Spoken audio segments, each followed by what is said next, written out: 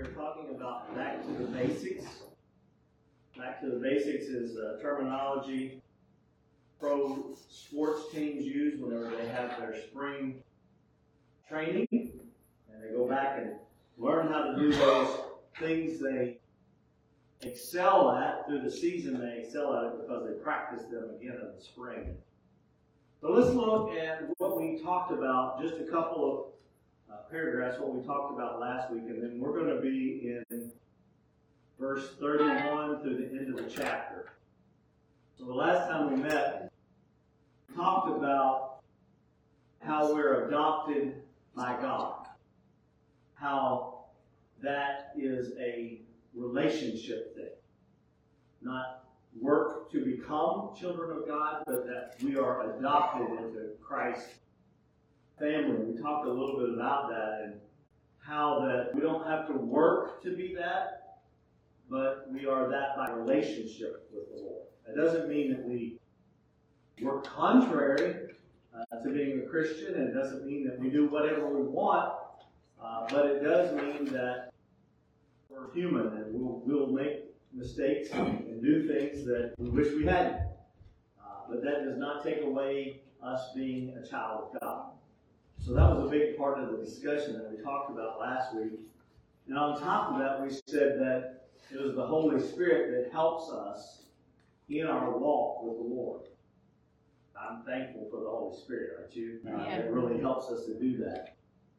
Not only does the Holy Spirit help us in our walk, but it's actually the Holy Spirit that witnesses to us that we are children of God. How many times you ever get up and just didn't feel very saved? You know, maybe you had a bad day, had a bad morning, bad night. You just don't feel good, whatever it might be. But you are, and the Holy Spirit testifies to us of our salvation. It gives a witness. So we can know. If you encounter people who said, I think so, I hope so, maybe I'm saved, let them know that you can know. So we can know that we're saved. And if we are children of God, then we have an inheritance. On this earth, you may have never received an inheritance from loved ones who passed away, mom, dad, whatever. You may never have received an inheritance, but we have an inheritance as children of God. The Bible says we're heirs and co-heirs. We're heirs of God and co-heirs with Christ. And so that means everything that Christ paid for and did to pay for, we now have. Whether it be our salvation, our healing, whatever that might be, we have that as an inheritance.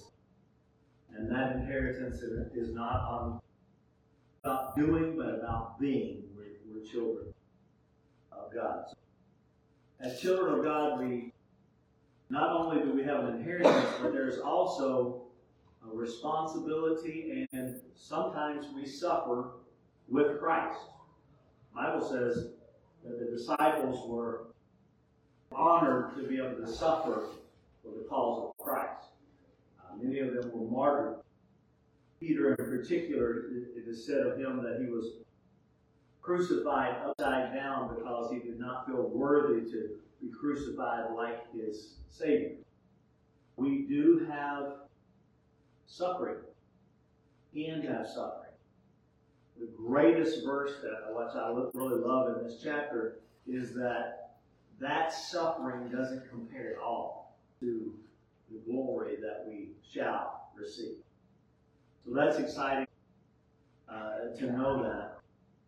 And then the very last thing, we had a big discussion about this. The very last thing we talked about was how the Holy Spirit can help us pray whenever we don't know how to pray.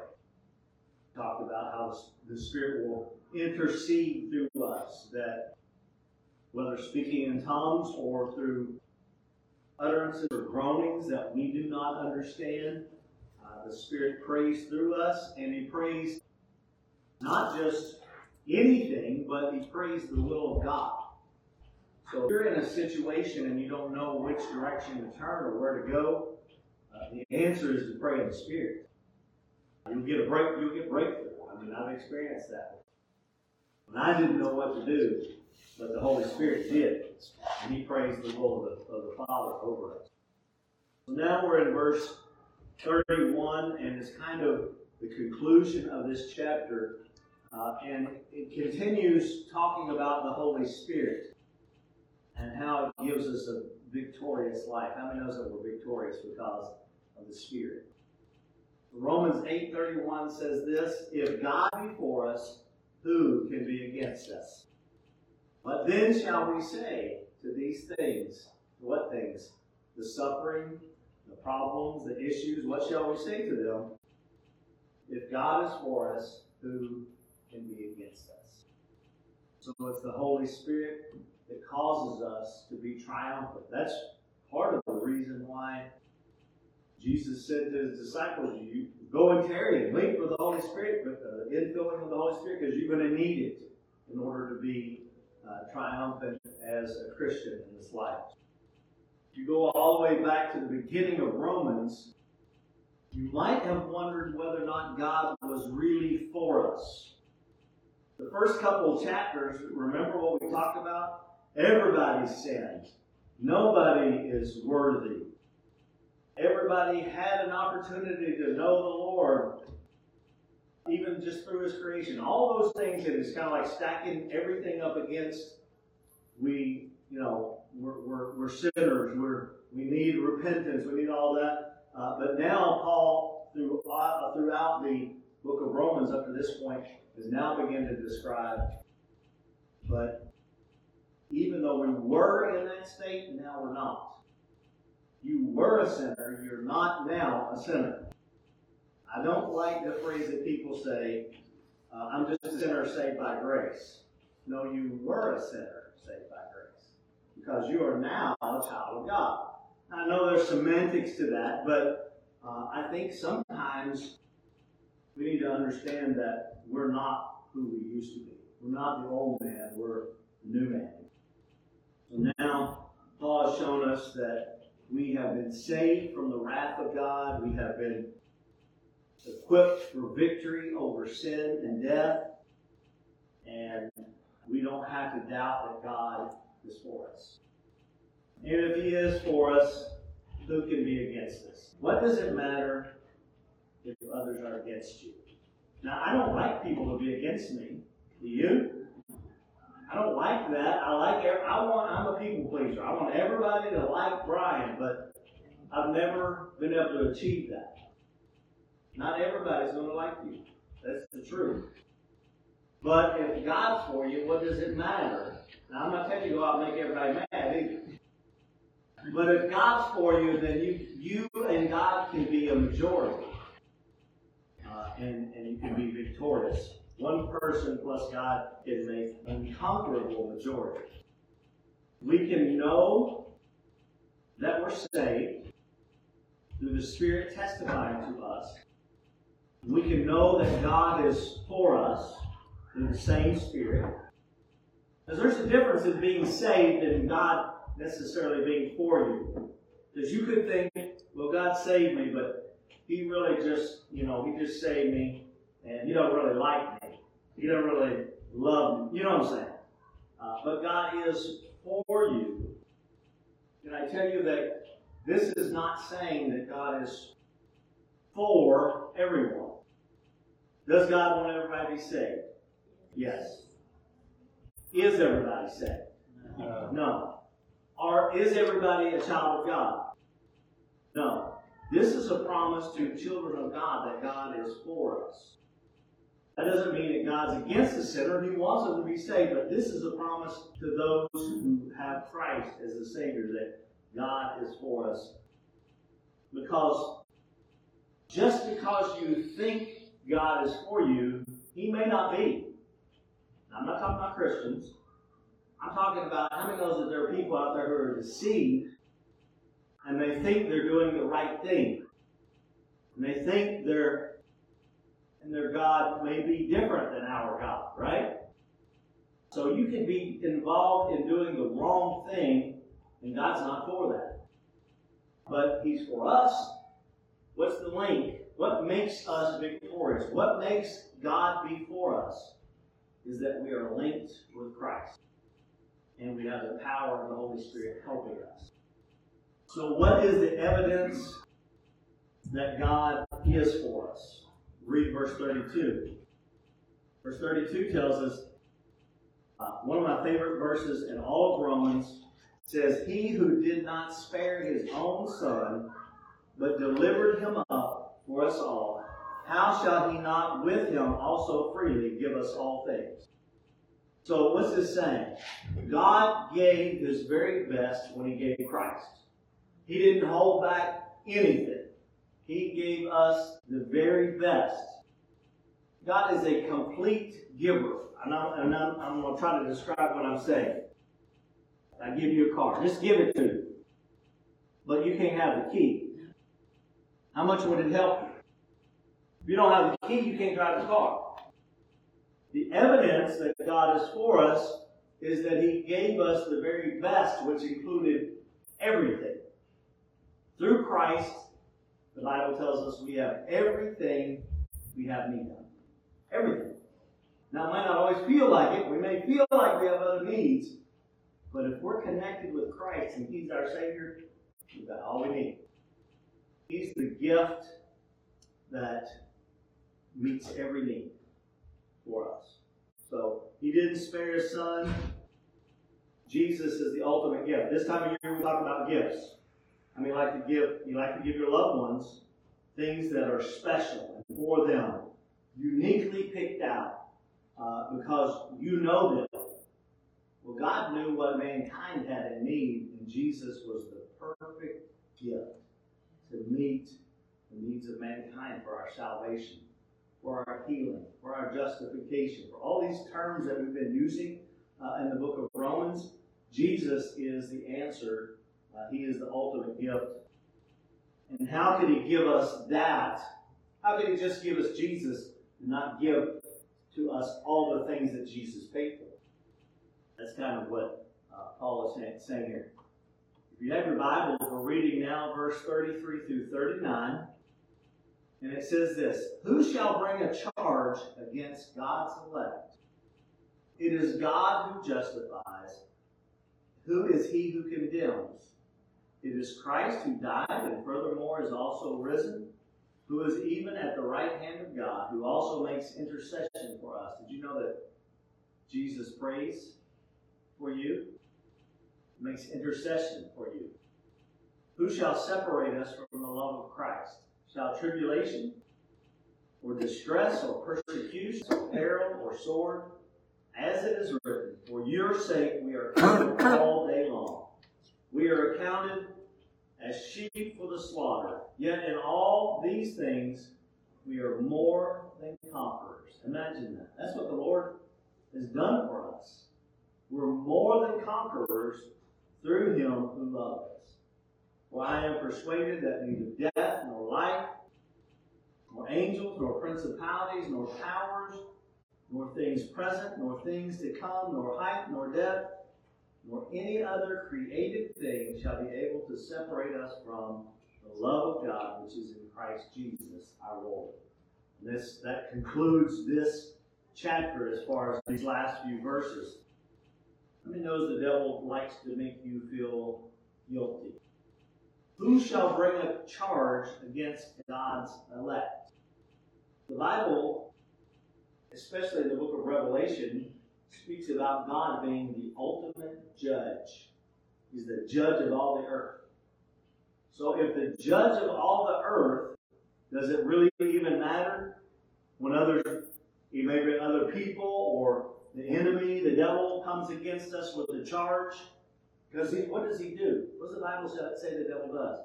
He is the accuser of the brethren. And I can, day and night, right? I can imagine God Almighty just with his hand up, like, talk to the hands.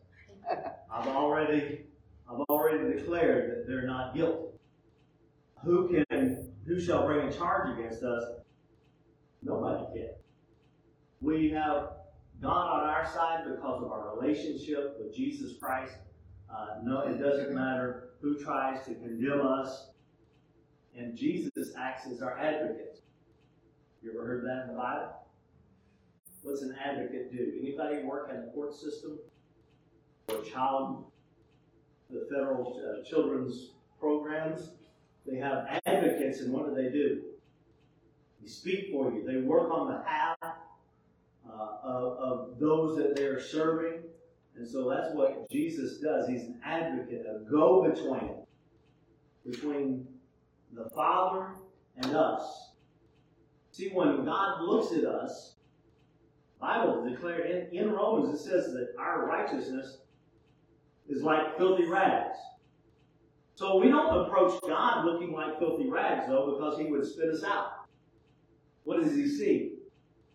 He sees the blood, right? Because the Bible tells us we can boldly approach the throne because of the blood of Christ. So Jesus is our advocate in anything that comes against us. He promotes us. He does things for our benefit, and He does not condemn us. The chapter starts, there's therefore no condemnation for those who are in Christ Jesus. We're more than conquerors. I mean, how are you more than a conqueror? You're at a greater level, right? Then a conqueror is a pretty awesome thing, but you're more than a conqueror. So no matter what our circumstances, Paul, the one thing that I love about the Bible is that it doesn't candy coat. Paul in this chapter is saying, hey, you're going to have some suffering. You're going to have some problems, some issues. You're going to have the enemy come against you and try to accuse you and do all these things, but in all of this, in all of your suffering, you are more than a conqueror. And there's nothing that can separate you. Why are you more than a conqueror? Because God loves you through all of this. And nothing can separate you from the love of God. It makes us more than conquerors. In this, it talks about all the things that you could go through. Talks about that you can go through death, or you can go through persecution, or famine, or nakedness. And just to kind of clarify, the word naked here is not like what we today would term as naked. Because we look at naked as with no clothes. Somebody doesn't have any clothes on at all. And that's not what this term means, because in today's terms that would be indecent. What that means is simply a lack of clothing because you didn't have any way to buy them or get them. Not that you're standing there naked and shameful. So that nakedness is just a lack of having the ability to buy food, buy clothing, and to cover yourself. So the sword that it talks about there, implication of execution. At the time that Paul wrote this, he was in Rome, he was in prison, and he knew that he could be facing ultimately death. He'd already, look at Paul's resume. I mean, he's stoned, he's beaten, he's shipwrecked twice, he's all these things that he's gone through. He hasn't yet gone through the sword, which is execution. He hasn't personally experienced that, but he knows that he's even going to be more than a conqueror through that. You know, when you're a more conqueror than anything, at the end of your life, whenever you pass away and you don't die. What do you mean you don't die? You don't die. Jesus said you don't die when it's all over.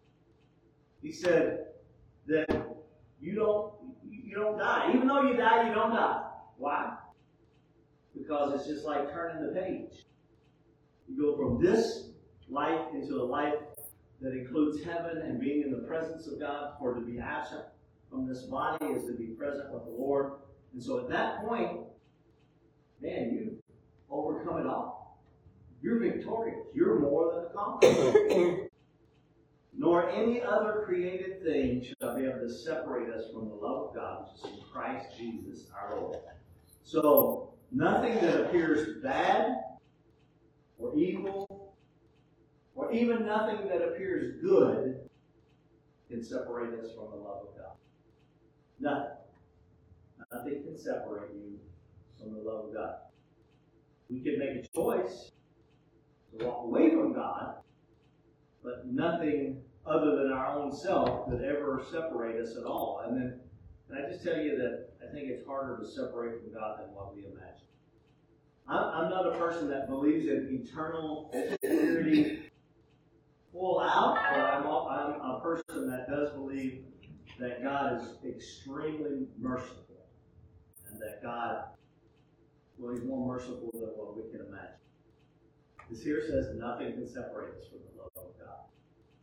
Really, some of the highlights are in this last section that it's the Holy Spirit. That's a continuing thing that helps us be triumphant and victorious and overcomers. And that's true in our life today. It's the Holy Spirit that does that. It's the keys given to drive the car. Yeah, it's the keys. Evidence that God is for us is that He gave us His best. That's another key thing in this last section. And then the last thing that I think is really important is that we have been declared not guilty. One of the tricks of the enemy is to make you feel unworthy, guilty, like you're not really saved. It's a real work of the devil to do that. I've had people come to me and I said, so I heard you got saved. I'm so glad to hear about that, but I don't feel saved. And then you have to explain that it's not about feeling, it's about walking by faith. You're not going to feel that way all the time. You may not, especially early in your walk. Because the devil tries to use that trick on you when you're a baby in Christ, especially. I'm not saying he doesn't use it on other people, but I'm saying that's especially when people first get saved, they are more vulnerable to that kind of attack for the devil to say, you didn't really get saved. Yeah, that was just, you just said words. It didn't really change anything, didn't make a difference. He's the maddest. You just lost him. Well, absolutely. Yeah, he's going to say everything and anything he can to pull him back. Because